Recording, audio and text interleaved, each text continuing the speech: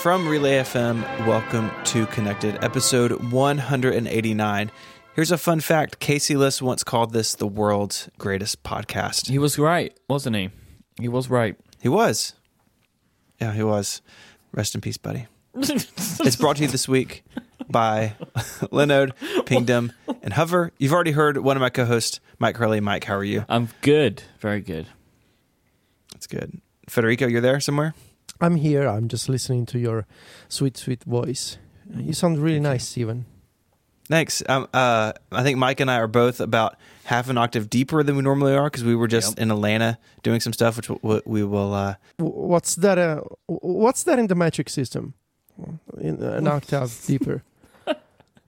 How many decibels is that? Can you provide that? I don't think that is... No, it's the same thing. Shut up, Mike. Oh,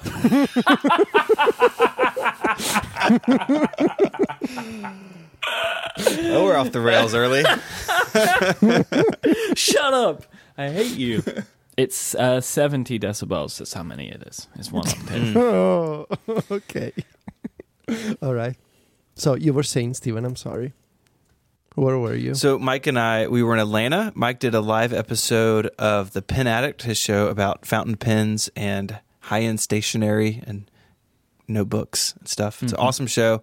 Had like 100 people turn up. We filled the room, which was very exciting. So if you were there, thank you very much for coming. It's always good to hang out. We did a live episode of Ungeniused, which is, Mike, it's your and I's show about weird stuff on Wikipedia. Totally a podcast. Yep. We did an episode of that as like a warm-up act. I think it went really well. We'll have links to those in the show notes if you want to go check them out. If you haven't heard those shows and they sound interesting, go listen to them. I think you'll enjoy them. Yeah, it was fun to do the shows live. It was also fun when I realized that I was my own warm-up act. Yeah, it's true. I don't know how I feel about that.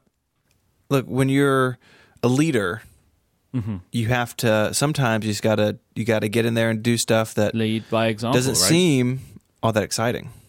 So it was exciting though. We talked about toilet co-founder, paper. Co-founder and warm-up act and toilet paper explainer. I've been around the town recently. I also filled in for Fraser on an episode of Canvas. You did, with Federico. Yeah. We spoke about using multiple iPads. That was fun. So you can go check that out too. I'm just all over the place right now. I can't be stopped. Okay, won't stop. Always on worldwide, you may say. Speaking of which, we have some. That's really? good. We have some. Oh. We have some Apple Music follow-up from our friend Russell, which he says he lives in Australia. I still don't fully believe that, but he says he does. What proof does he have? I mean, exactly. Every time I feel like I'm always seeing Russell in the United States. So for all for all that I know, he could be an American in disguise. I mean, maybe he thinks you're an American in disguise, though, by that logic. I mean, that's possible. That is certainly possible. And I think he sent us on Slack a note about the Apple Music subscriber numbers that we were talking about a couple of weeks ago or last week.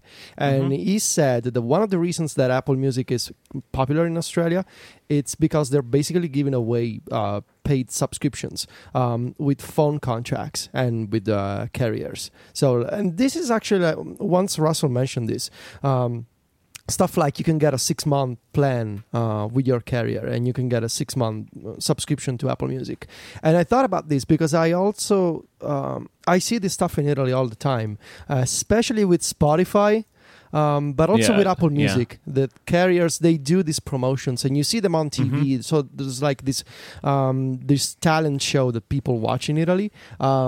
And they do talk about this kind of promotions that you get if you sign up with because Vodafone is one of the sponsors of this program, and I believe they have some kind of Apple Music deal. So yeah. Yeah, I forgot about this. This happens in England too. EE give away 6 free months. They even gave it to me, but like by that point I'd already signed up, so like I couldn't do anything about it. It just seemed like a big hassle. But yeah, it is a thing that they do already. But whilst this is a good point, I think a bunch of people brought it up when we were talking about the fact that Apple have no trials, right? Like that we were saying that it was impressive because there's no free tier. And I think a bunch of people brought this up as like, oh, they do have a free tier. But like, this isn't the same thing, in my opinion. Like, this is not a free tier. This is like a benefit that you get from your contract, right? Like, I think what I was surprised about and remain surprised about is you can't go to Apple and just try out their music service for free. There has to be some kind of value exchange going on, because that's, you know, and I think that that's really interesting, because then why are so many people signing up for Apple Music just to pay for it when Spotify has a free plan, and then that pushes you towards the paid plan? So I thought that was interesting. But yes, of course, there are a probably a significant percentage of people are using Apple Music, maybe tied in with some carrier or something. But the numbers are still impressive nonetheless, I think. Because I would expect a lot of people that could put in that 6-month thing don't cancel it. Like, they just roll on, and then it becomes a thing they pay for.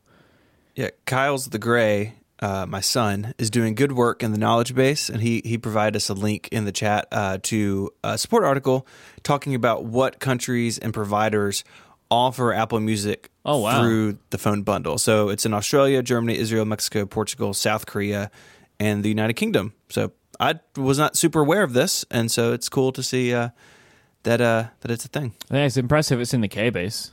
What I remember must be some kind of Spotify deal. And for the Apple Music part, I think, and this is totally against net neutrality, but I believe that my carrier used to offer a plan or an option that made Apple Music streaming on cellular not count against your monthly quota.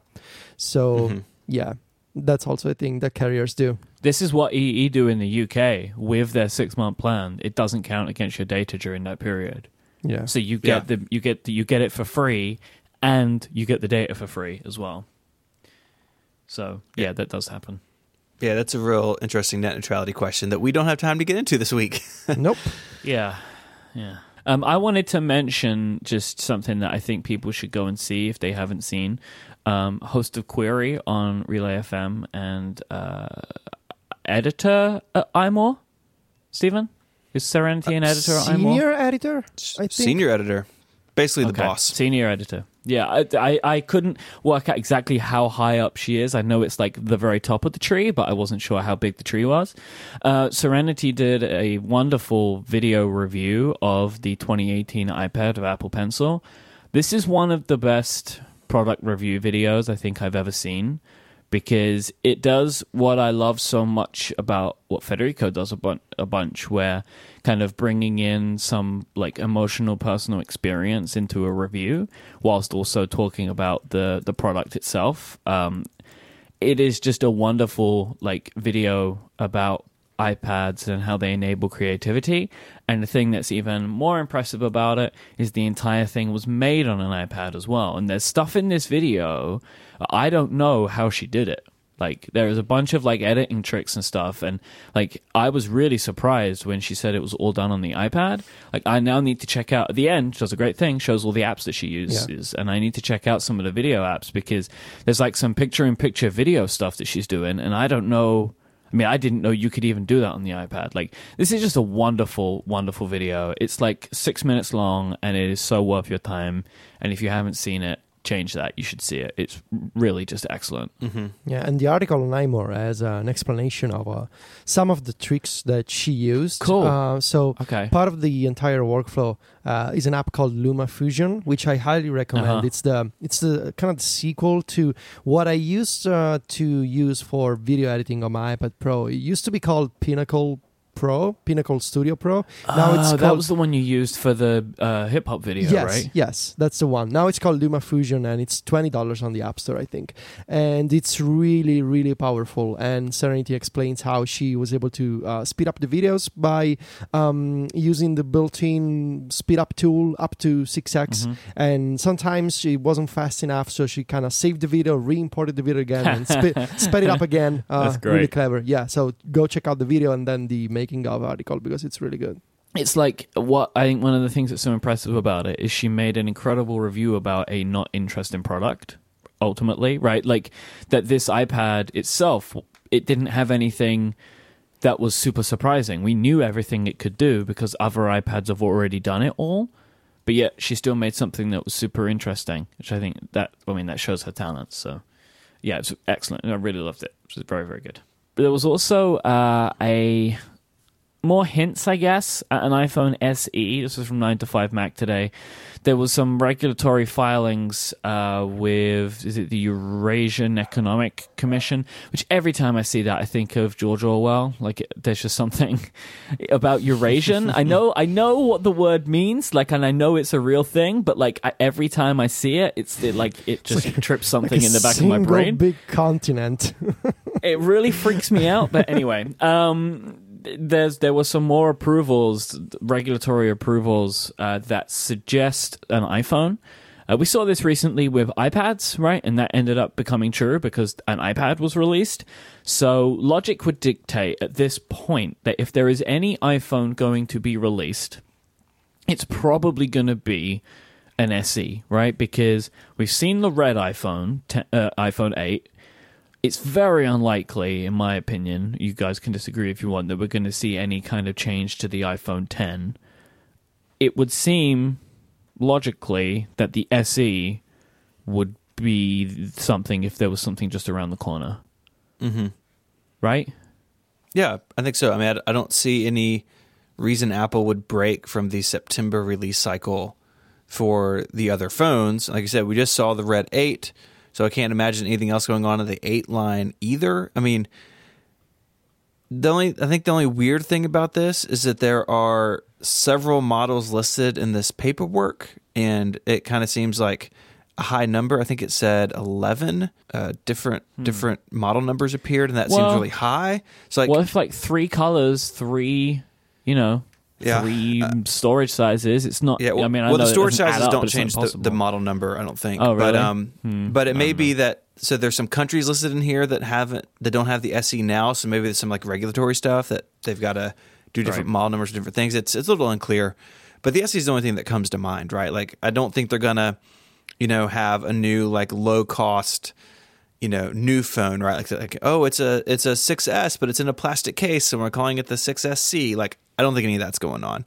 The most logical thing is that it is a new iPhone SE, and it seems like we kind of thought it was going to be this spring, and so maybe it's going to be late spring or early summer, but that's still roughly 2 years from when it was announced. If it's not the SE, then I think we're in for a surprise. But it seems like to me like this is kind of like the end of the window for the SE2. Like, if this phone is going to get an update, it seems like it's now or never. Like, if we get to September and there's still no SE2, then it's definitely not happening. But it feels like if Apple's going to do it, now's the time. And I think this kind of goes with that thought that we're going to see an updated low-end phone, which would make a lot of people, including my spouse, very happy. Yeah, I would expect, if I was going to put money on this, it's an iPhone SE that supports wireless charging, but not much else. Like, I don't think it's going to be any significant differences, but I reckon it'll support wireless charging, and it comes out at the same time as AirPower. To do that, they got to change the case. So that may be more than they're willing to do. I would not be surprised if it does not have wireless charging, honestly. Well, my only thinking is just because I would expect anything would come with AirPower. I mean, I expect everything's going to come with AirPower, right? Like, as in an announcement time. So, like, any press release, in theory, should also include AirPower. So, like, that's how I tie it up in my brain, right? AirPower. That, like, AirPower still has to be released. Yeah. So if they release AirPower alongside a phone, that phone should also support wireless charging. Like, if AirPower had already come out, I would expect that the iPhone SE might not include wireless charging. So, I don't know. Well, I mean, I think I see what you're saying, but I think I think those two things aren't tied together at all. Like, AirPower is going to ship whenever it ships, and the SE2 will ship whenever it ships. And if they end up together or apart, that wasn't planned a year ago. I think the name of the game with the SE is the price point, and we have built this model or this enclosure for a really long time, and it's super cheap now for Apple to do that. And switching the metal back for glass would disrupt both of those points that I think are like key to the SE's existence. So I'd love to be surprised. I'd love for it to have wireless charging. But I really think it's going to look the same as it does. It's just going to have the guts of a 7 instead of a 6S inside. We'll see soon, I guess. Fingers crossed, right? Yeah, there was a conversation on Twitter this morning that I wanted just to kind of visit. Stephen Troughton-Smith and a few others were talking about, hey, this filing shows that these phones are running iOS 11. And there's kind of been a separate discussion about, does it make sense for like what is iOS 11 and iOS 12 and the differences between them and what it's going to look like this summer. But anything released before September, regardless of what happens at WWDC, is going to run iOS 11, right? That unless this phone has leaked really early, and historically, we should back up. Historically, things show up on this list 3 to 4 weeks before Apple announces them. And so we could assume by this that whatever is in these model numbers is shipping before WWDC and well before September. So even if Apple released a new iPhone in August, which would be bananas, it's still going on iOS 11 and not 12. So I think the idea of like, oh, these are on iOS 11, what does that say? I don't think that's like a thing, because iOS 11 is here to stay until September. But we're going to talk a little bit more about that, I think, after the break, right? Yeah, we should talk about that, because there's a lot that can get tied up with that. It's like, what is 11 and what is 12? So let's take a break and thank our first sponsor of this week, and that is Linode. Linode give you all of the tools that you need to make sure that you have at your fingertips powerful hosting options. Their prices start at just $5 a month, and you can get your own virtual server up and running in the Linode cloud in under a minute. Linode offer industry-leading performance with native SSD storage, a 40 gigabit network, and Intel E5 processors. They have over 10 data centers, they now have 10 data centers spread across the world, making sure that you'll be able to serve your customers even quicker than ever before. Linode offer an API to allow you to easily automate tasks or develop your own custom applications in the cloud, and everything is manageable via the command line. All of Linode's pricing tiers feature hourly billing, and they have a monthly cap on all plans and add-on services like backups and node balancers. Linode has an amazing option and pricing. They have plans that start at just 1 gigabyte of RAM for $5 a month, and they go all the way up to with plans starting at 16 gigabytes of RAM for their high memory stuff. That 1 gigabyte of RAM for only $5 a month plan means that you can get 4 free months with a $20 credit that I can give you if you sign up at linode.com/connected right now. Go to linode.com/connected. You'll get $20 towards any Linode plan, which will get you 4 free months and their 1 gigabyte of RAM plan, and you'll also be supporting the show. They offer a 7-day money-back guarantee, so there's nothing to lose. Go to linode.com/connected to learn more, sign up, and take advantage of that $20 credit, or use the promo code CONNECTED2018 at checkout. Our thanks to Linode for their support of this show and Relay FM. All right, so let's talk about what we think is going to happen at WWDC. So we spoke about on this show, I think Federico put it in his picks for the year, and then there was some kind of, I think there was a Bloomberg report that seemed to suggest the same, that this version of iOS this year would be mostly like, I don't know, a spit and polish release, right? They're just going to make sure that everything is tidied up. They're going to make sure that all the bugs are taken care of, and that is going to be like Apple's public focus of iOS 11, right? Like, stabilize and improve. No more bugs, right? To try and get rid of a public perception of buggy software. Mm-hmm. So if that's the case, what is best to name this version of iOS? Do you want to call it iOS 12? Because that would denote there's going to be some new features, which there obviously will be, right? Like, they're not going to release a version of iOS without new features, even if they are focusing mostly on bug fixes. Or do you double down and call it iOS 11.5, let's say, to say, like, hey, we're still working on iOS 11, we're making it as good as it can possibly be, so because of that, we're going to hold off the big features, and we're going to make this the most refined version of iOS ever, because we're going to work on it over 2 years. And there are some hints towards this, I think, in the sense that iOS 11.4 is still to drop. And Federico, you can correct me if I'm wrong, but has Apple ever got to a 0.4 before with iOS? I think with iOS 8, there used to be iOS 8.4, but that was 3 So it's 4 years rare. ago. It's rare, yes. Right, like if they ever do it, it is very rare for them to do.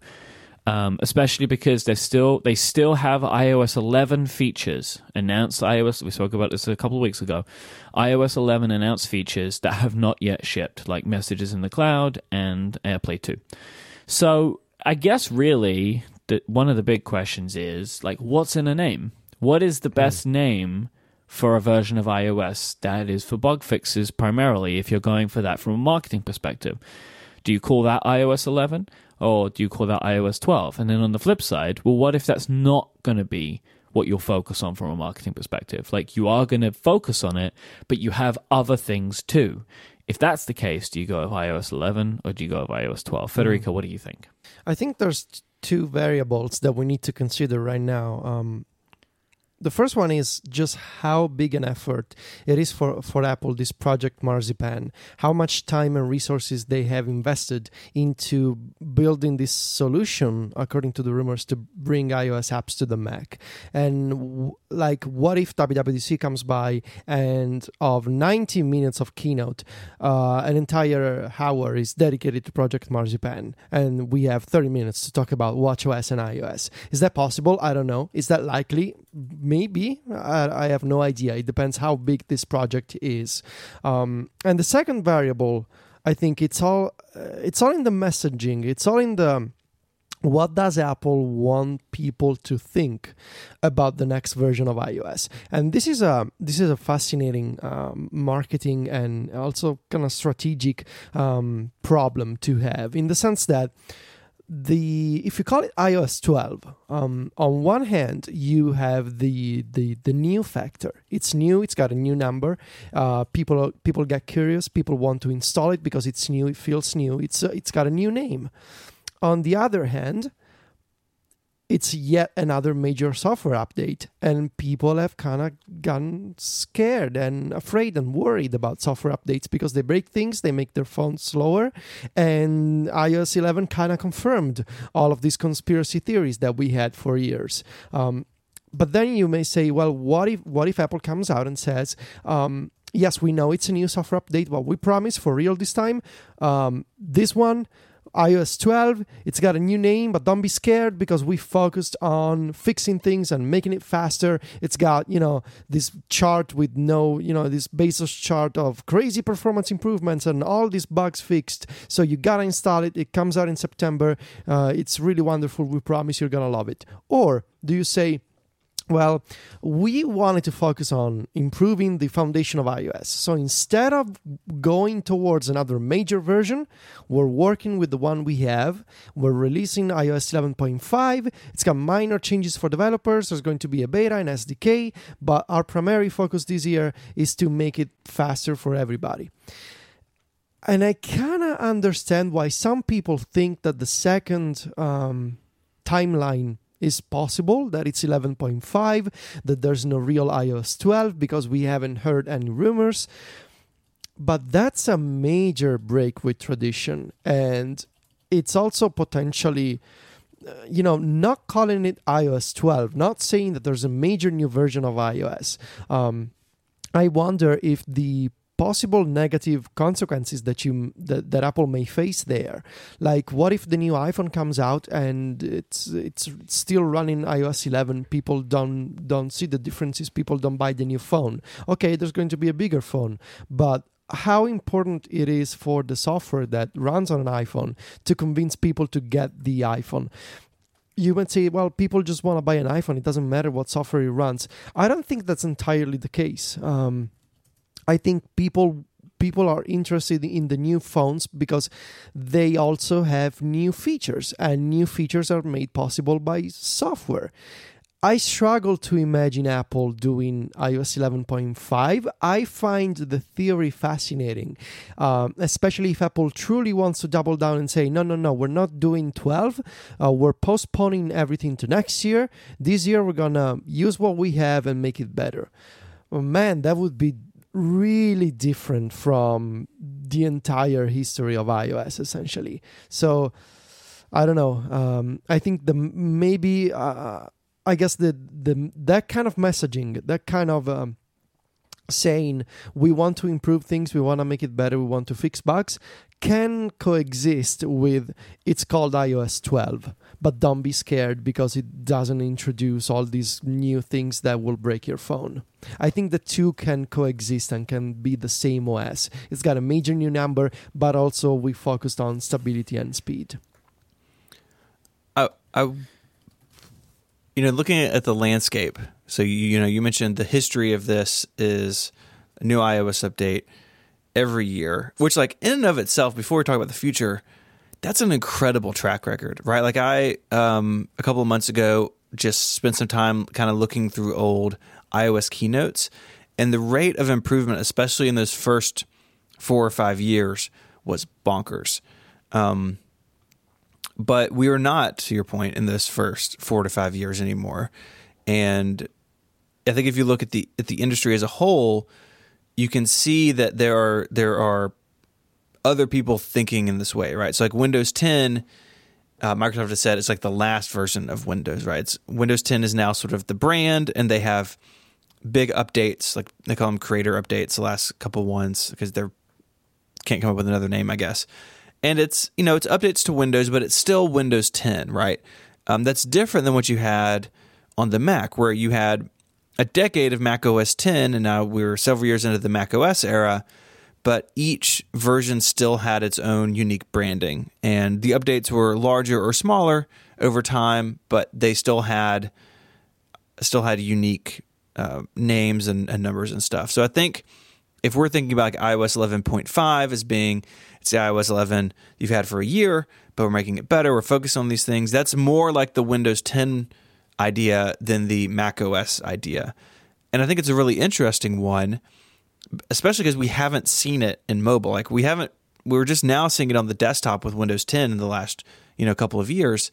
But, Android doesn't do this, right? Android has every year or so a new major version, and it has its own branding. And yes, there are lots of people who don't know what version of Android they're running, but the people who care know. Just like most people don't know exactly what version of iOS they're running, but the people who care, they know. So this would be a big change, and one that I think even if Apple comes on stage on this and they pull out the Snow Leopard card, which I want to come back to in a second, but they say, this year for realsies, fixing things, polishing things, giving you the tools to do this other development work, then maybe it's okay to slow down, to have that number stay the same. But I think that message only resonates with people who are watching the keynote or who really pay attention to this. And you look at something like the stock market or like analysts, and they would say, oh, there's no iOS 12, and they rain down hellfire on Apple for it. And maybe that's enough for Apple to say, hey, look, we are slowing down, but we're still going to give it a new name. And between us, it's kind of the same OS it's been, but we need to give it a new name and a new number because there are a segment of people who are looking for that as an indicator that we're moving forward, whether or not we're actually moving forward in ways that they would deem useful or not. So like they have to walk that line. Like I don't know what the right answer is. My guess is that we're going to see iOS 12, and it's going to basically be what you predicted at the end of last year, where it is bug fixes, polish, and improvement. So it's not a major release by any stretch of the imagination, but I'm just going to be really surprised if they stand up and say, we're sticking with iOS 11 for another year. Yeah, I don't think that you have to keep the number the same to say that you're fixing stuff. Yeah. You can just say you're fixing stuff. And also, I think that like if you say, oh, we're just fixing stuff, so it's 11, it kind of devalues the importance of bug fixes in an OS or just in software in general. Like, oh, this is only fixes and improvements, so we're not gonna call it 12 because that's not good enough for 12. Do you know what I mean? Like, it just seems a bit weird, like in a developer conference, to be like, bug fixes aren't important. We're going to do them, but like, you can't make money on those, right? Like, I don't know. Like, it just seems kind of weird to me to if you were going to say one thing and then not do the other. Like, you can't stand on stage and be like so proud of the fact that you're going to fix all of your bugs and then not iterate the name of the OS. Like that for me, that's how it feels. It would just be super weird to be like, we've made a strong decision. Like, we're really proud of this. We're going to make our software better than it's ever been, and we're calling it iOS 11.5. Like, it just it feels like it will kind of take the wind out of the sails of standing there and being like, everything's going to be even better than it's ever been. Like, you could just call it like the turbocharged version. It's iOS 12, right? Like, it's it's faster and better and crank to 11. And then one more. 11.11. That's what they're going to call it. But you know what I mean? Like, I understand the thinking of, like, it will probably be, in spirit, iOS 11.5, right? Because if you look at how things are done in the past, like, they're not going to add any new major architectures. But yeah, I also like it. I know that we've said the term major release or whatever in the previous, like, during this conversation. I think we can all agree that, like, if Apple make a real effort at fixing everything, it's major. But, like, major in our vernacular here means here are the 8 new features which you could never do before that are completely changing everything, right? Like, here's a brand new way to interact with the iPad. Here's the Files app. Like, we're not expecting stuff that big, and that is what has typically been considered a major release. There's still going to be new features, but they're probably going to be quite small, and there's probably going to be bug fixes, and that's kind of a stability release or something like that, right? Like, if you were going to give them, like, pin little names on them. Mm-hmm. Yeah, I do think it's interesting we keep coming back to this conversation. So with High Sierra. Hey, Sierra. Hi. Apple didn't use that sort of language on stage. I mean, he said, yeah, we were polishing and stuff, but really Federighi doubled down on that during the live talk show. And I think a lot of us, including me, who put it in my headline of my review, equated High Sierra with, like, a snow leopard moment for, like, the modern Mac OS, quote unquote modern email mic, because I think a lot of us feel like we want that sort of release either on the Mac or on iOS or both, because we feel like things are broken or things are weird in the edge cases or whatever it may be. Like, you know, we all have our bugs that they're really, like, just really stick in our minds. And maybe there's more of them now. Maybe there's fewer. You have, I have a hard time of judging the past fairly because we have, you know, rose tinted glasses on. And so there's all that at play in this conversation, right? That, like, is iOS 11, like, factually, like, on paper worse or buggier than iOS 8, 9, or 10? I don't think it is. Like, yeah, I don't think it is either. No, I think it's one of those things that just got perpetuated as a thing. Like, I think back to something like iOS 7. iOS 7 was a disaster. Yes. Like, iOS 11, my phone isn't rebooting every day, right? Like, I'm not getting weird graphical glitches. Like, none of that stuff's happening. That's what I consider to be a really bad release. Like, iOS 11 is basically fine for me every single day and has been since it was released. But what people experience is different to them. But I don't think that it is one of the... Like, I see people say, like, oh, it's the worst version of iOS ever, and I just don't agree with that. Federico, do you feel that way? About iOS 11? Yeah. No, I don't think it's the worst. I think it's got problems, maybe more than 10, because they're doing, you know, a bunch more different things than 10. Right. You know, like they introduced more things that could have problems. Yeah, like on the Springboard, for example, you know, stuff like that. I think it's more problematic than 10. I don't think it's the worst version ever. That's still iOS 7 to me. Yeah, and on the Mac side, you know, you can ask, is High Sierra factually on paper worse than its predecessors? I would say in some ways yes, in other ways no. I think they've resolved most of those issues by now, but that's something to keep in mind here. When we're talking about we want Apple to slow down, like that's part of it. But I think the other part of it this year in particular is if Project Marzipan is real and it's happening this year, which it seems like it is, then that needs to go into this equation and talking about iOS 11 and 12, right? If Apple says, hey, developers, we haven't really added that many more APIs in iOS 12. We've really polished what's there because we want you to focus on, and we are focusing on this transition to have iOS apps run on the Mac. Like, that feels like the other side of this coin to me, where because iOS 11 on its own, like the two of you just said, doesn't really like demand this type of release on its own. But if you factor in this other thing that may be going on that we may be just, 6 weeks away from hearing about, then all of a sudden this conversation makes a lot more sense to me, where they can say, iOS 11, Marzipan apps, if you're targeted iOS 11 and you're there, then this is going to be a lot easier for you. And if not, we're going to give you another year to get to that point, because we're not changing that much in 12. And really this year is about moving all this stuff to the Mac through this new fancy magical framework that the three of us aren't developers, so we don't really understand.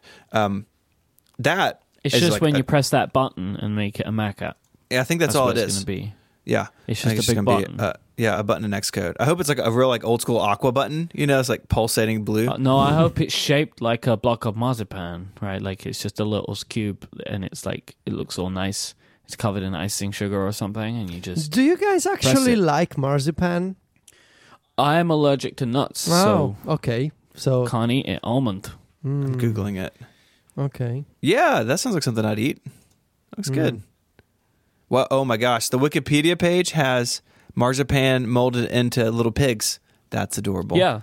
So that's one of the big uses of marzipan, is it's like used for creating little figures to go on top of cakes.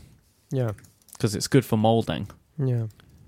That'll be in the show notes. I'm gonna make a note and start working on my jokes that marzipan would kill Mike. I feel like we have an entire catalog of possible jokes for the entire summer, so I'm gonna start my note here.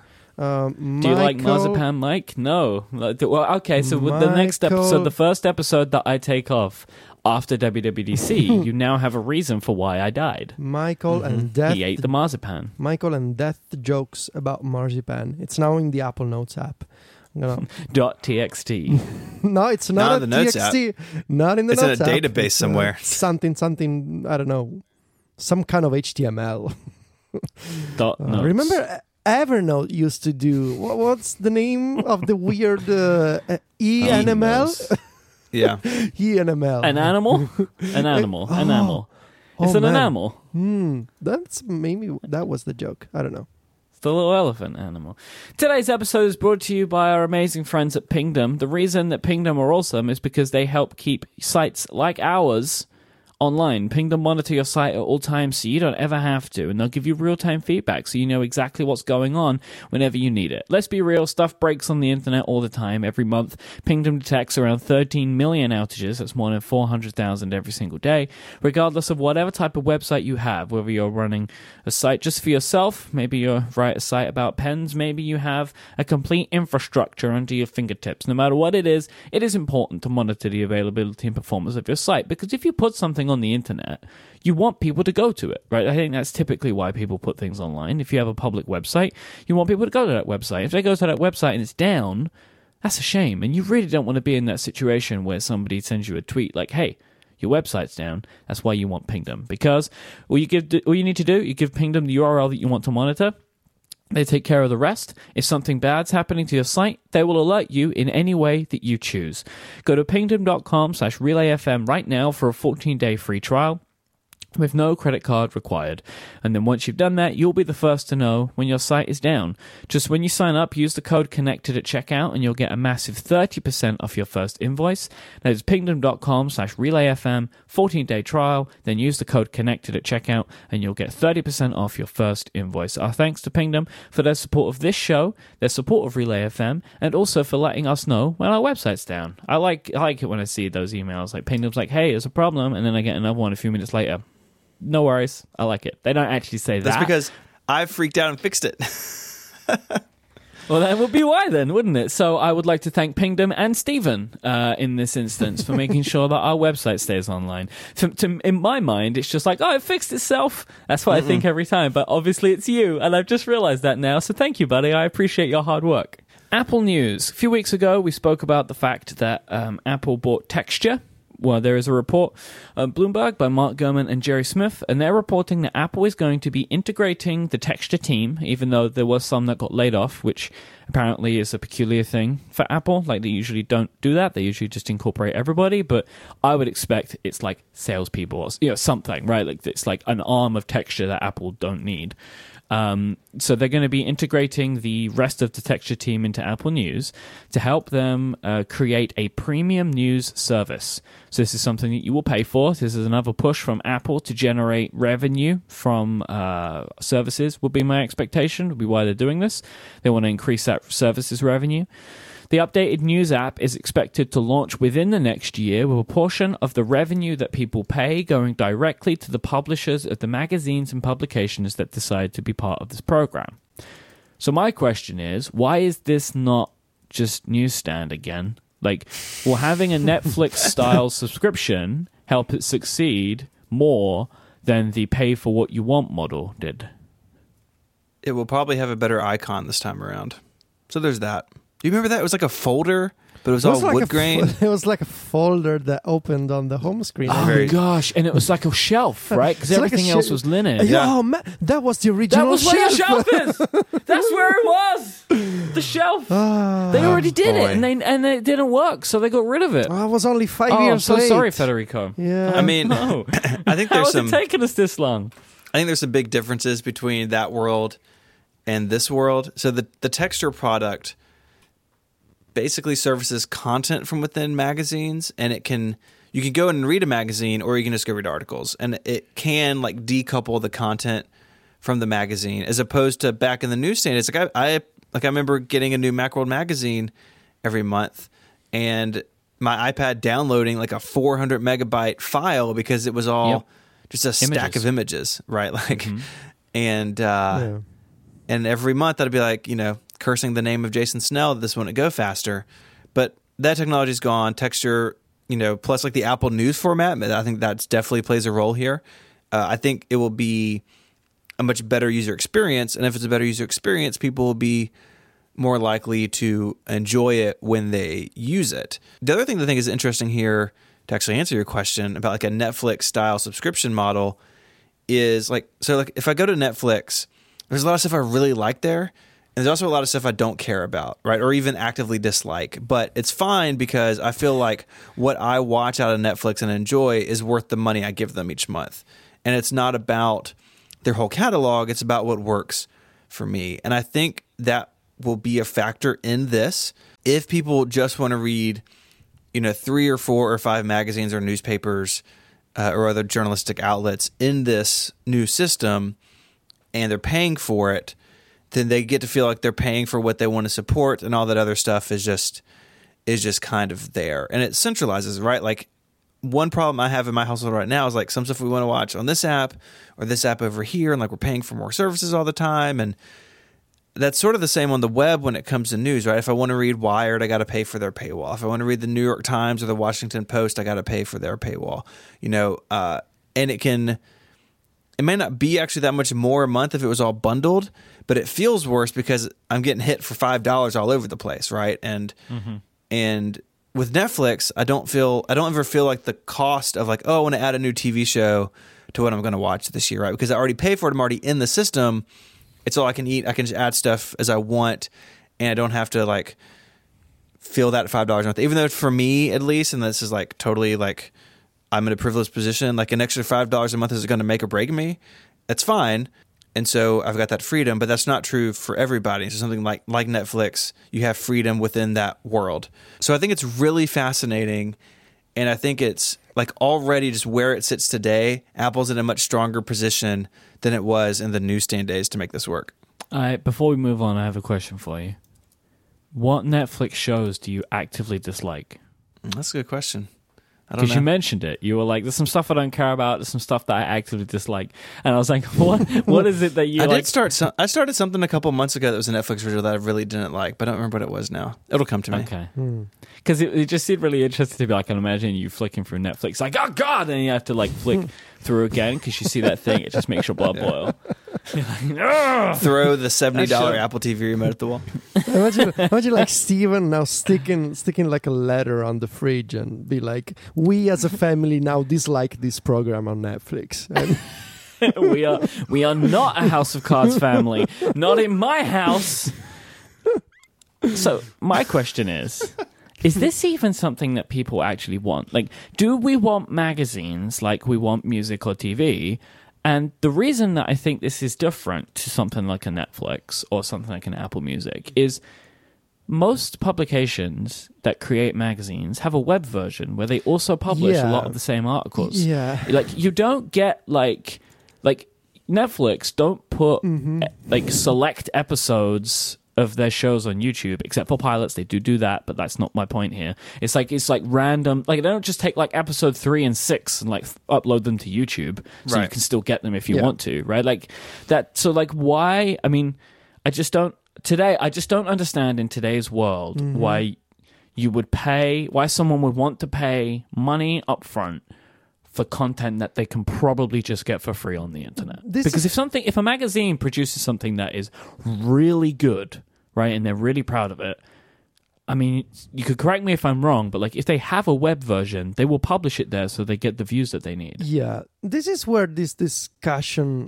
loses me, in the sense that if you are a publisher, you have a website. And as you said, there's much more money to be made by publishing a good story that you have on the web. And so the way that I see magazines, and there are exceptions, like magazines for very specific audiences that they care about typography or design. But that's a totally different different word and model. But the magazine, what is a magazine today? The magazine is a backup copy that comes out once a month, that is physical, and that you can put in the waiting room at the doctor's office, like stuff like that. It's a backup physical copy of stuff that is already online, and the news is older, and the facts are from a couple of weeks ago because it needed to be printed and it needed to be shipped. So what is a magazine actually today? Why does Apple need to... What is a computer? Why does Apple need to make a service about magazines where you can just go on the web and read articles that are actually from a couple of hours ago? My only thinking is that this is being this only makes sense logically to me if this is being reported incorrectly. Like, yes. I just can't understand why you would want to sell magazines today. Like, why you think, like, I have a great idea, we're going to sell magazines. Like, I just don't. Like, I mean, they bought a company that was failing, right? Nobody is nostalgic about magazines. You can make the argument that some people, like Casey or someone else, they want to buy, vinyl and that type of music releases because they have some nostalgic aspect. I mean, besides... people will... I mean, okay, so... Sure, yeah, whatever. Okay. I'm going to get the comments from people that say that they sound better, whatever. Let's say I believe you. Fine. Nobody is nostalgic about magazines. Like, nobody wants more paper. Unless, asterisk, it's about a very specific audience, a very specific type of magazine and all like that. Edge. Like Edge, for example. Me and you both bought Edge in October because it had Mario in it. Yes. But nobody's like, oh man, things. You know what? I wish I could read The Verge on paper. Yeah. Who did that? Who was it that did that? Was it C something? Who? Oh my gosh, who did CGP? it? No. One of these. CNET made a magazine, right? Like a year ago. Really? Or something. Seriously? Yeah. They made a magazine. Oh man. I think they still sell it. Yeah. Yeah, CNET magazine. It's like a thing that they made a physical magazine. My point is that magazines used to be a necessity because there was because it was how you got that information. Now you have a better way. So why make a service about emulating something that is no longer necessary? So I think another distinction is that magazines it was all bundled together, right? So you had the cover article and a couple other big features, and then you had a bunch of smaller stuff that filled it out. And something like Wired, which I got Wired in the mail for years, and I loved the big articles, but Wired's little columns, little one-page regular things were always so good.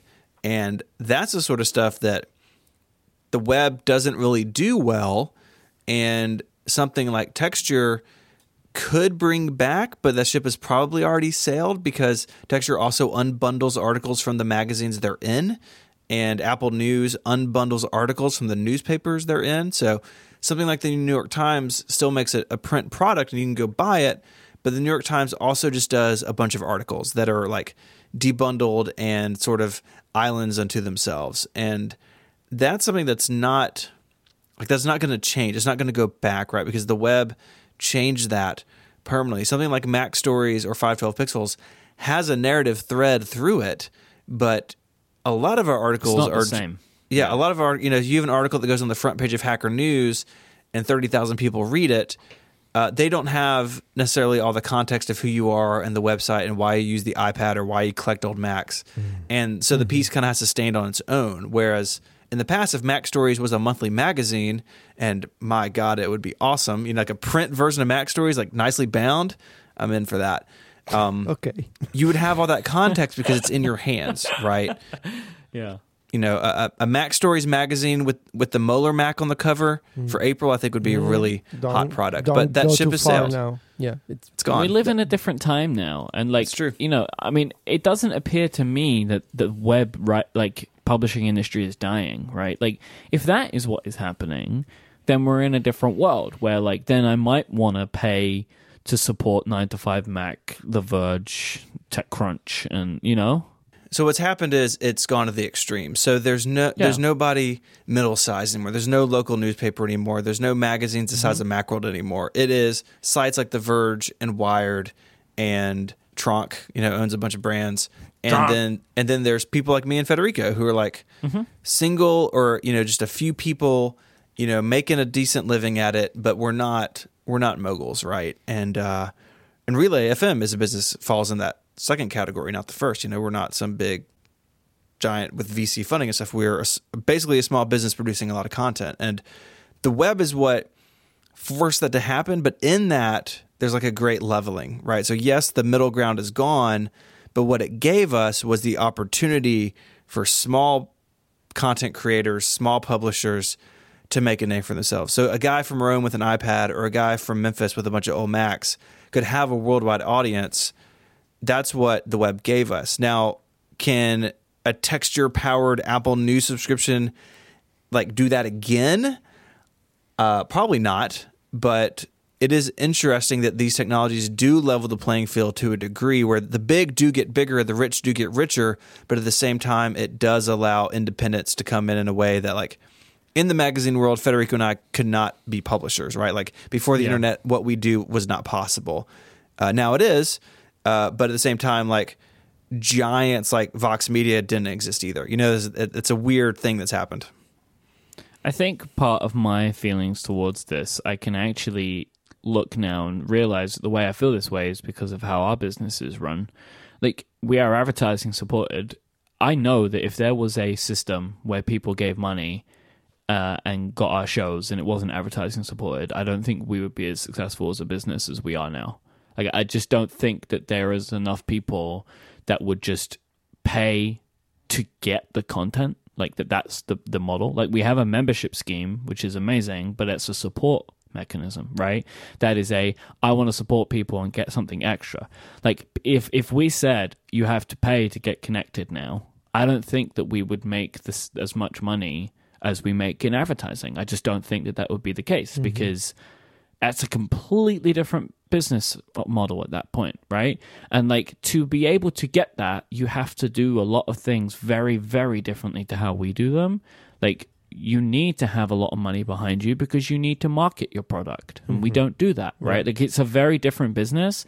And I think that's why I feel this way, where it's I just don't see magazines or publications creating content that is completely behind this paywall that they won't release for free elsewhere, and that they will somehow make a ton of money because they're in Apple's news program. It just doesn't make sense to me that it will happen that way. Because I just look at my own business and I look at what our numbers are, and I know why we do it the way we do it, in the same reason that The Verge isn't a magazine, right? And that Wired is putting all their stuff online. The reason that Macworld shut down their magazine, right? These are the reasons, because free with ads will always make more in this type of industry than paid up front. Like, if you are producing this kind of content because it's been created under these like pretenses for such a long period of time, that it is valued in that way. The same way that people think apps are free because people made them free and now they're valued as free, right? Like, that's just what happens. If you drive the content towards free with some kind of supporting, typically advertising, then you value it that way. And people like us, we make our businesses based on that, and we're fine with it. I have no problem releasing this show for free because it has ads on it, right? Like, my business is built that way. I have no problem with it. But if I'm going to start saying to people, now you need to pay me, I have to. My business is so different in a way that I just don't think that any publication is going to significantly change their business model to go all in on Apple's news service. And because people won't go all in on it, it won't work. Right? Like, people will put the thing on Apple News and it will cost $5 and they'll say, oh, but in 2 weeks' time it's on our website, and people will wait or they won't care. Yeah. And I also struggle to imagine how, if you are a creator and if you make stuff online, even if you either work for The Verge or you have your own small business like Steven and I, medium business really, you make a good living, right? And you're free to do whatever you want. Why would you want to jump on board with a proprietary system that locks you into a specific platform? And it gives you that kind of, it gives you a quote unquote advantage in that you gain quote unquote exposure by being on the platform. But then guess what? What about everyone on Android? What about everybody else? And I cannot stress this enough. I get emails from people, right? I get emails from people who say, I want to start my own blog, but I feel like everybody now has a blog and I don't really know what I'm supposed to, how am I supposed to be different from everybody else at this point? And I get these comments from people that say maybe I should be on this very specific platform, or should I use this plugin? And my advice is always no, don't use any plugin. Don't jump on board on any locked in platform. There's this crazy beautiful thing called the web, and it lets you publish HTML pages in whatever look or form you want, and everybody can read you. And then you're free to do whatever you want. And that is why I am uncomfortable every time I have to use a service. When it comes to Mac Stories, when it comes to the stuff that you see on my website, even the service that handles our membership stuff, I am a bit uncomfortable about the fact that it's not entirely managed by me.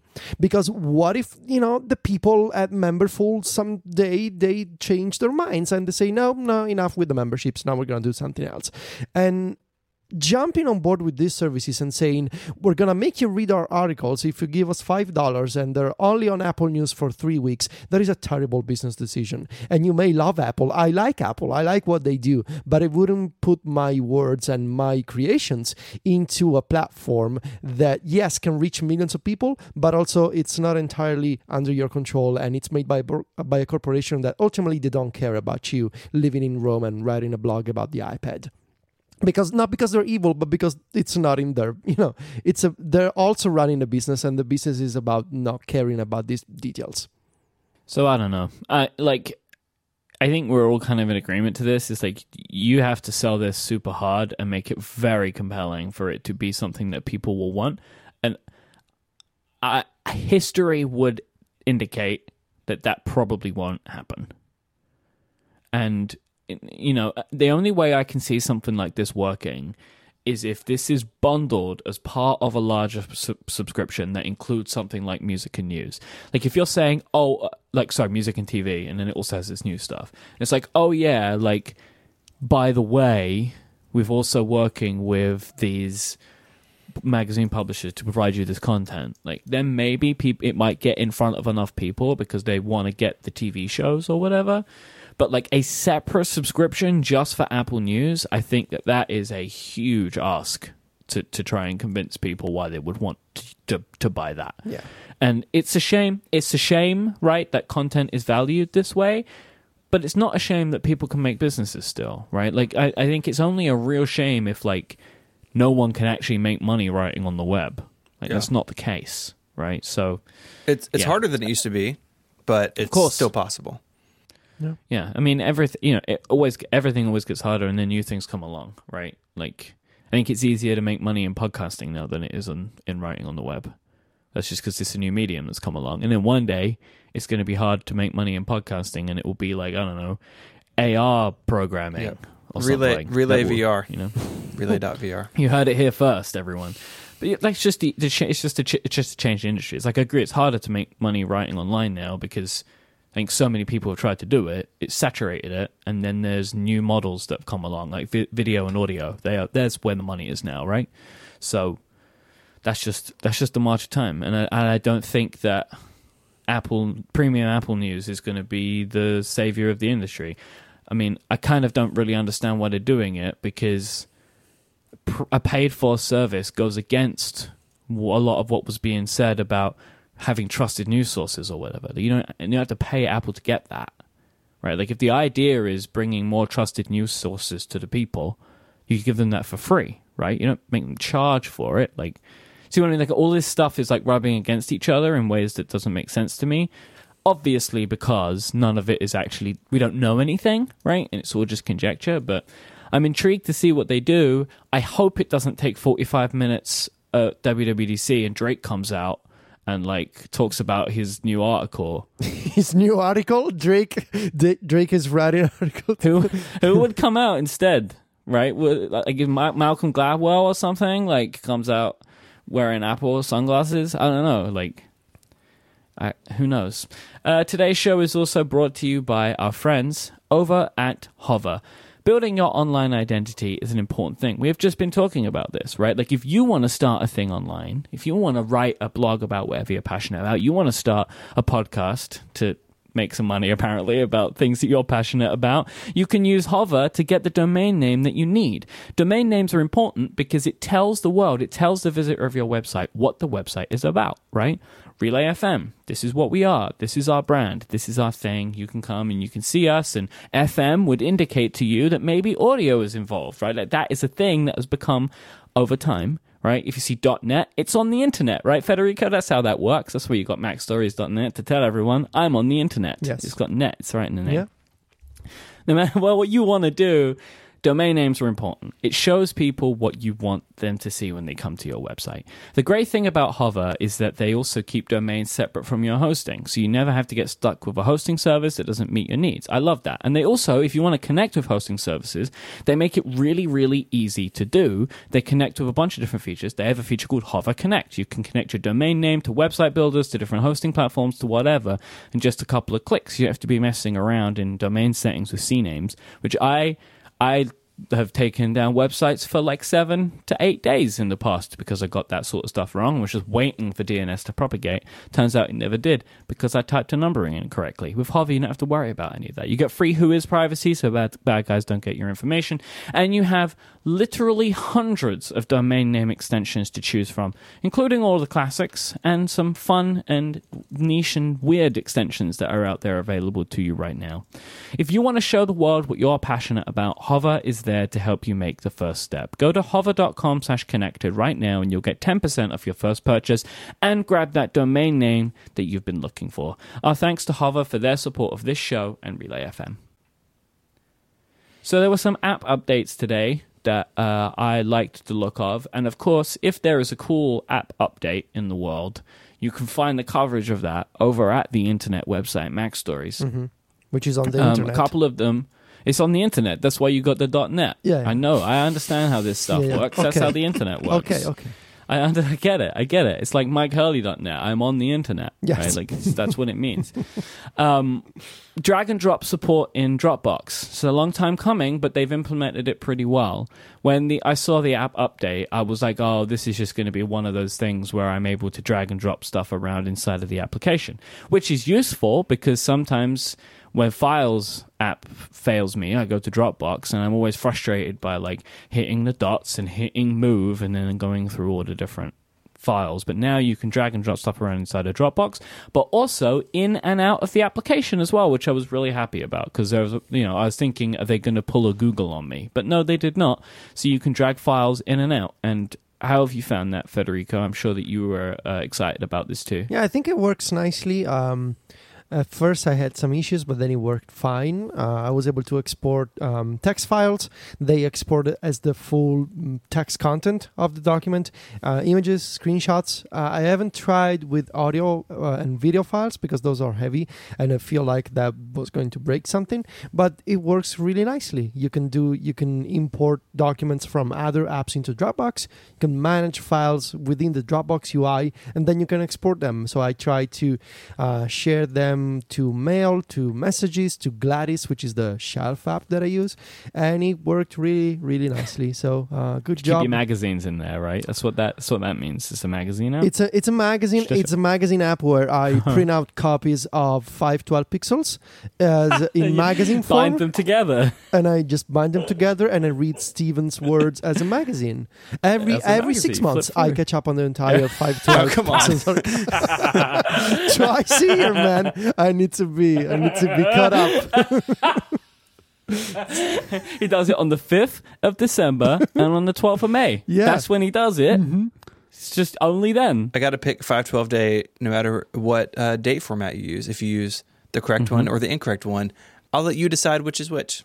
Have you ever wondered why I ask you about everything about your articles at WWDC? It's because I'm fresh from my read-through.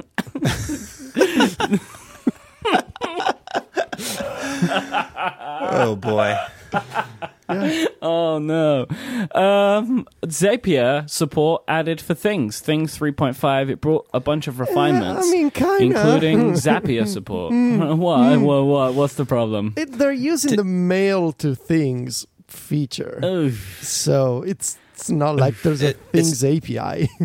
Yeah, because they have their own sync engine. So at some point they could do that if they wanted to, right? Yes. It's not like they're stuck in an iCloud container somewhere that you can't get to. Right. So hopefully that's coming. Like, do you have any indication that they may be looking at that at some point, or do you think this is it? I don't. But technically it's possible, but also technically I could fly somehow.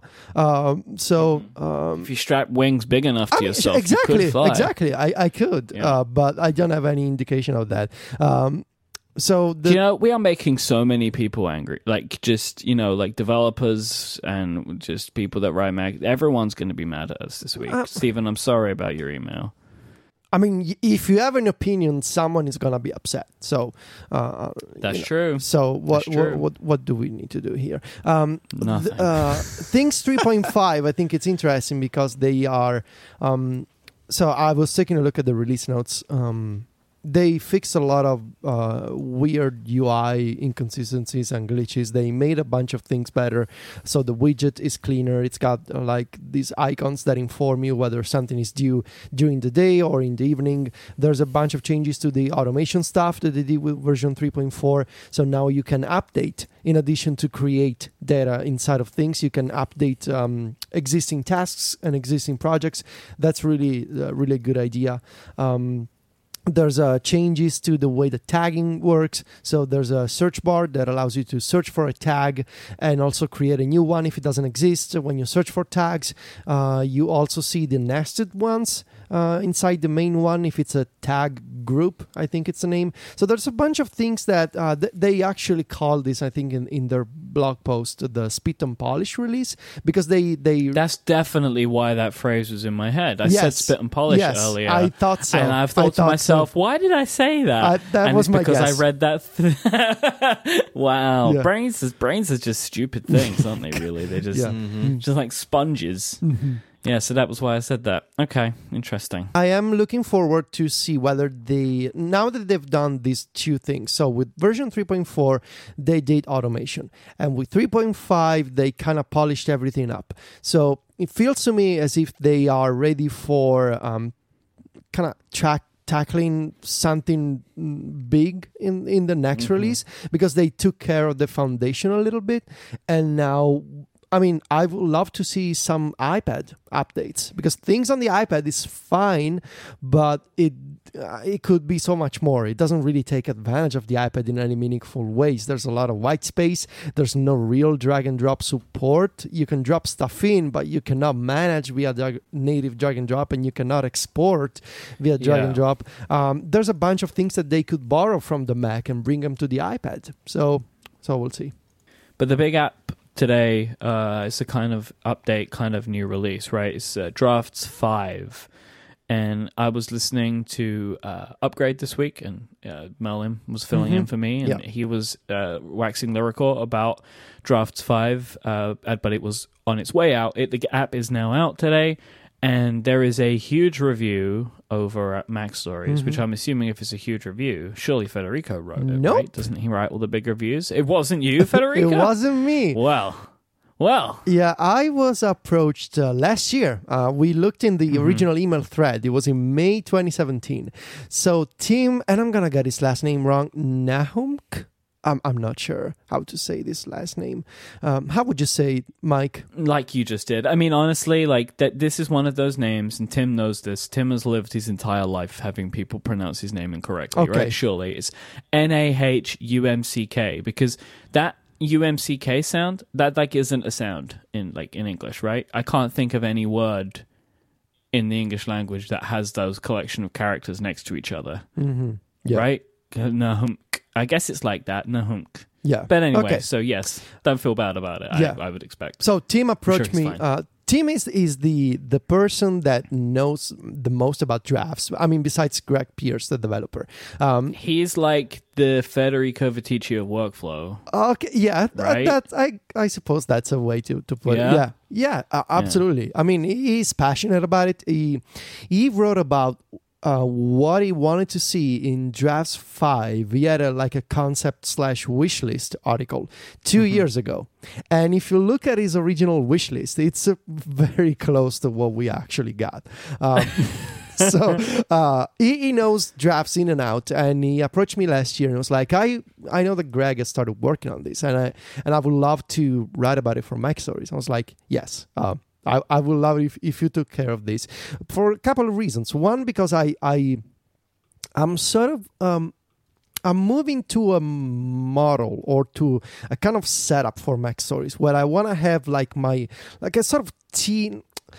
I want to find new talent for people that are really passionate about specific topics and to bring them in and to have, there's a word for this that I'm missing, like an incubator, but it's not really an incubator. I mean, it's not like a physical official place, but I want Mac Stories You're to like be a mother hen. Yeah. You want to incubate.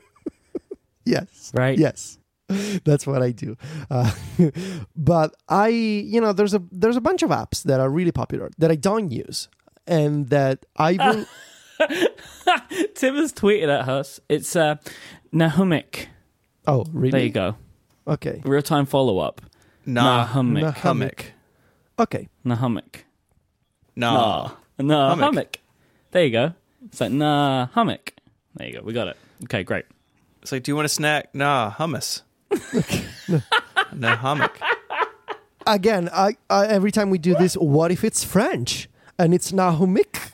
Or what if? See, now we're not sure anymore. Anyway, to sum it up, Tim knows a lot about drafts. I want to have people who know a lot about stuff that I don't use, right, for Mac Stories. So it was a perfect plan, and he worked on this review for months. It's out today. It's on 4 pages on the site. If you're a Club Mac Stories member, you can get the ebook version. There's a ton of actions that you can download and steal because Tim made those available for you. And I'm actually doing this because I don't know a lot about Drafts 5, and I downloaded all of Team's actions and I'm modifying them to my needs. It's really fun. But I wanted to tell you, Mike, that I listened to Upgrade and Merlin said, I don't want to get in the specifics of Drafts 5, and that was an excellent discussion, but I do want to get in the specific features of this version. I want to talk about the specifics. This is the relay of relay, right? So like Merlin set it up and he passed it over to you, and now you're going to just give us some specifics. Yes, so there's a few features that I want to highlight. And the first one, and it's the big focus of the review, is the idea of drafts being a modular app. This is not about Mac Pro, so if you're a Mac user and the word modular is some kind of trigger for you, I'm sorry, this is not about processors and RAM and storage, whatever. Could be, if you want it to be. I mean, sure, anything could be modular if you really want to. Yeah, if you just cut it up into pieces and put it back together. Can you cut an app into pieces. I don't know. Modular is more of a emotional concept than it is. Modular is a state of mind. It's just that. It is for Mac Pro owners. Anyway. We'll get there. Don't worry. Hold on, sorry, I'm laughing too much. We'll get there. It's okay. You know, everyone's sticking around for the drafts tips. There's this feature called workspaces that basically means you can create saved views that require you to modify a bunch of settings. So like you can say, I want to see all my drafts that have the tag, which is a new feature. You can now tag your notes that have the tag articles, and I want to sort them by creation date, and I want to hide the preview. So like in the Finder on the Mac, for example, you can have different types of views. Now you can save these views in drafts, and you call them workspaces, and you can switch between them from the main sidebar. And the idea, I think we need to back up like just 2 steps and just like very quickly give an overview of what drafts is. It's a note-taking app. It's a note-taking app that allows you, and what's always made it so powerful, and the reason that people like it is that it's a simple view where you can put any text, but then the power comes in what you can then do with that text, like sending it to different services, manipulating it in different ways. So like, for example, if you had an articles workspace, it may be anything you type in here. There are a bunch of predefined actions that can send it to a certain place, send it to a certain person, that kind of thing. So you might write a paragraph and then send it to another application to append it to something, or send it to your editor or something, right? Like that might be what you might want to have predefined actions to take on a snippet of text.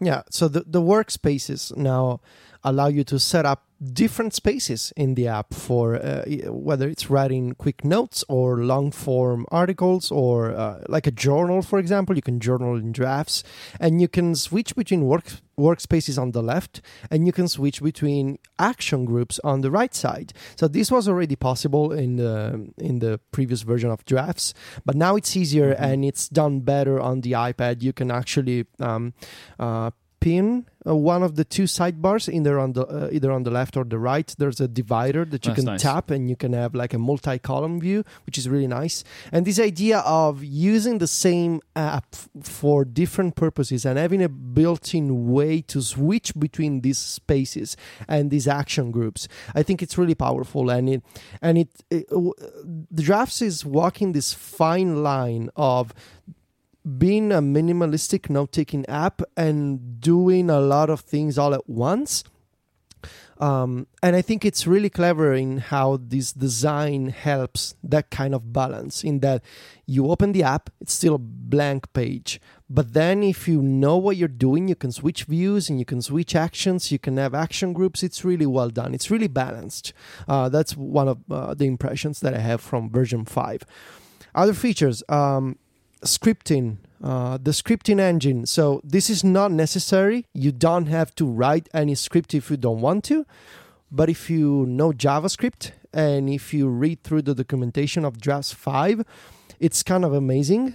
So Drafts now includes a complete implementation of JavaScript core, which I believe it's the JavaScript interpreter engine. I don't know what the correct word is. It's basically the same engine that's inside iOS. Now you can use it in Drafts. And in addition to that, so you can use standard JavaScript and create script actions. So little scripts that do stuff for your text. But in addition to that, Greg Pierce, the developer, he created a bunch of custom modules. So JavaScript-like modules and objects for app-specific features. So like you can script the editor itself, the page of the app. You can script the system clipboard. You can script the UI. So you can make your own menus. You can make your own prompts. And those can have date pickers and checkboxes and text views. It's kind of like writing mini apps. And it's an idea that Editorial and Pythonista kind of pioneered years ago. This idea of letting you create native UI kit stuff with a few lines of custom code. And now you can do the same in Drafts 5. And it's really powerful. I've been playing around with these custom prompts. it's a beautiful idea to let you make your own stuff without the overhead of Xcode. And you're not making real full apps, but you're making custom interfaces, which is fascinating. There's a focus mode, so you can focus on the note that you're writing without having to going back to the main sidebar to switch notes. There's a syntax highlighting for Markdown, JavaScript, task paper, other formats that I don't remember. There's this Apple Watch app. Mike, you're going to like this. So you can configure the drafts app on the watch with a complication that as soon as you tap it, you go into dictation mode and you can just start talking immediately. So you tap it. Oh, I do. You tap it like on the that. watch face and you talk. You speak text and it gets saved in drafts. And the next time you open the iPhone app, you will see your drafting there. And I believe... So there's a question I have for you. Is it possible for me to have the watch app automatically do something with the text that I enter? There's something that you can do, which is you can automatically tag your Apple Watch notes with a specific tag, so that later you can go on the iPhone or the iPad and see just the notes that you created from the watch. Okay. I mean, that's something. Like, I was thinking, like, obviously, there are so many actions you can do to specific text. Like, wouldn't it be nice if I could... Yeah, you can do that. It's kind of like Okay. Bear. You can add the text to the bottom or before. You can delete. You can tap on a note and you open the plain text view on the watch essentially. And there's a bunch of buttons at the bottom that let you do stuff. Cool. And there's a lot more features. Honestly, you should just read the review. But there's this. It seems huge. Yes. Like almost like scarily Yes, and complicated and big. that's the point that I wanted to make. So I remember when Drafts 1.0 came out, and it was literally a notepad with 10 actions, maybe, like Twitter, clipboard, like super minimal email, messages, super minimal notepad. And you can still use it that way, right? Like, none of that's been taken away, and the app begins that way, right? Like, it is set up the same, basically. But now with version 5, it is so flexible. You can, if you want to, you can use Drafts as a text editor, in the sense that you can replace Ulysses with this. It's not gonna be as full featured as Ulysses when it comes to stuff like. Well, but turns out you can build a lot of that stuff yourself, right? Like, you can build a lot of features, which is really interesting, right? I know obviously it's never going to have everything, but I like surprise twists, and the twist that I've been keeping for this entire segment is that the Things article that I published today on Mac Stories was entirely put together with Drafts. And it was fine. I mean, I took a couple of hours last night to set up a bunch of workflows, and I realized. So I was doing scripts. I was doing like all these custom actions, and then I realized, you know what I'm doing here? I'm replicating the same workflows that I put together in editorial 5 years ago, because my footnote workflow and my find and replace stuff. Now that is very interesting, right? Because editorial feels basically dead at this point. Yeah. Whilst Drafts, when if you want the pro stuff, which I think is an amazing move by Greg, you pay monthly for it. Like, that makes so much sense to me, and I'm really pleased that he's doing that. Right? Like, the app is free, right? And then you pay for pro features, and those pro features even include stuff like themes, which is great for like maybe more casual users if you want the app to be black, right? Which I would want. So I pay for that. But then you get all of this incredibly complex and powerful stuff, right? So I like that. Yeah. So I'm still using Ulysses because I've built so much automation on top of Ulysses with workflow, especially in the past year. But the idea of it's a modern editorial. As you can imagine, is really intriguing for me. And especially it also has a very clean and modern design as well. Yes. I actually really like some of the stuff that Greg has done. Especially he uses a lot of like the iOS 11 headers and stuff in places, which makes the app feel now, which I like. Do you want an extra teachy tip, Mike? I always want If you go into the Drafts settings, because it uses a native font menu, you can use custom fonts. So I'm using San Francisco Mono as my font in Drafts. Very nice. Yeah, it looks really nice. Yeah. So anyway, I feel like I need to spend time with this application. And like there was something that Max Temkin tweeted to you today, which is how I always feel. I completely feel how Max feels. Like, I can see this app is amazing. I feel like I need like a one-on-one where someone can just like show me like how can my life be better in using an application like this. And I did this with Workflow, right? Like I spent some significant time on my own and with your help understanding the application to the point now where I'm not a power user like you, but I can build and have built many of my own workflows now because I spent the time to understand what the app can do. And I feel like I could do that with Drafts as well, right? But I guess one of the other, and like Workflow, there is a directory of stuff too, right? Yes, you can go on the new website, which I think it's called getdrafts.com. And there's a ton of links and pages and documentation that you can read through. And there's the action directory where you can go and download stuff from other people. Yeah, I see it. The sharing is now easier in Drafts. So you're not forced to create multiple versions of an action. Every time you make a modification, you keep the same link. So you can share a link with people and just tell them, look, the action has been updated if you fix something or make a change to the action. Anyway, it's a really beautiful update. There's it's a subscription based now, so you go check it out. There's a free trial, and you need to understand whether this is something useful for you or not. And I want to just sum it up by saying that this idea of it's a single app that can be the notepad that I open, I save something, and I'm done, and a text editor for my articles and markdown stuff at the same time with automation and with scripting. This is really intriguing for me. Really intriguing. And I'm going to be playing around with this. I don't know. Now I'm going to get tweets from people. Are you switching to Drafts? I don't know. This is going to take me months because I have really established workflow in Ulysses. But I'm intrigued. So yeah, you should go check it out because it's pretty cool. I'm going to read this review and spend some time with it. I want to play around with it. So even just the watch stuff could be really useful for me. Even though I do like Just Press Record. I always get the name wrong in my head, I think. Just Press Record. I like that app a lot because the audio's good. But there's a lot of interesting stuff in here. Plus, Greg is great. And I'm really pleased to see Drafts continue to get this level of focus. And I think that this is a great candidate for a subscription.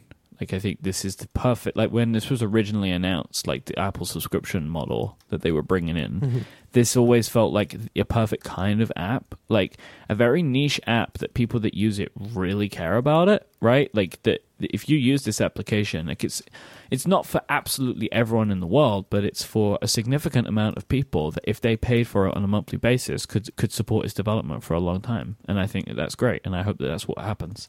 Yeah. So yeah. Drafts 5, and there's a great review by Tim. Come on, Hummus. That's all I think about now is Hummus because that was great. Hummock on Mac Stories, Tim has been, is what is he? He's like broken out from the eggshell of Mac Stories. That's it, right? Because of the incubator. Tim is awesome. Yes, Tim is awesome. You should go follow him on Twitter. He's a great guy, and he's passionate about this. And I love it when when someone really likes something, you can feel it, and it's contagious. It's a beautiful feeling when someone is really passionate about a product or about teaching other people to do stuff. And that's. I just did what you said. I just followed him on Twitter. I do exactly as you tell me. Perfect. I did it. I've done it. Okay. You can really tell this is his thing, like making this stuff work. It's exciting to read. I mean, I feel like I'm kind of like you. Like Drafts hasn't really ever clicked for me, but I'm excited about this. I've got it on my phone, my iPad, and I'm looking forward to digging in. If you want to find our show notes for this week, it includes links to practically everything we've spoken about. Whoa. Steven's really excited about something. Are you overthrowing my government? What are you doing? Whoa. Hey. Step back, son. Who is this? Who am I? What have you done, Mike? I've lost my mind at this point. I'm going to leave now. Goodbye, everyone. Bye. Mike's gone. I think what Mike was trying to do is to end the show, but he's forgotten. Maybe you just weren't doing your job well point. Enough, because like I don't know, we were ending. Usually we like, hey, is that no, it? But like, you just went. it's launched way right better into it. if you just come in with the close, right? Then like everyone goes, hey, is there anything else? We clearly finished. We all see the document. We know there was nothing else. And let's actually, do you want me to start talking about GDPR? Because like it's next. All right, so that's been in the document for a long time. Right, is this what you want me to do now? You want me to start doing this topic? No, we'll talk about that next time. Dad and Dad are fighting.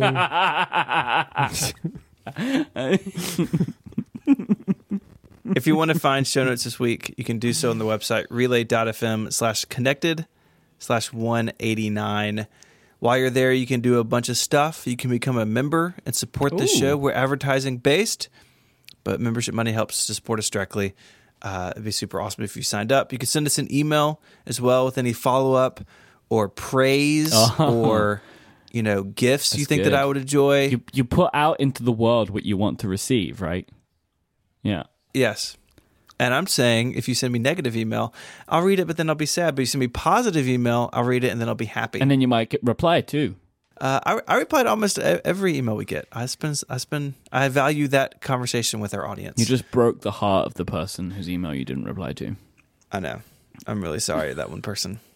If you want to find us on Twitter, where we can throw a heart your way, or a star, or reply, or retweet, you can do that as well. Mike is IMYKE. And Mike hosts a bunch of great shows on relay.fm. Go check him out. If you like this show, I promise you'll find something else that you love as well. You can find Federico at VITICCI, and he is the editor-in-chief of MacStories.net. It's like a magazine, but in your web browser. It's amazing. It's the mother hen. You can find me on Twitter as ISMH, and if Mac Stories is a magazine, then 512 Pixels is some sort of stone tablet. Are you Moses? Is that what you're saying? Maybe. I'm going to grow my beard back. And my hair's longer. I mean, we were joking that you were old, but not that old. Oh, man. So that's how you get in touch with us. We'd like to thank our sponsors this week, Linode, Pingdom, and Hover. They make this show possible. And finally, after about 4 hours on Skype, gentlemen, say goodbye. Arrivederci. Cheerio. Adios.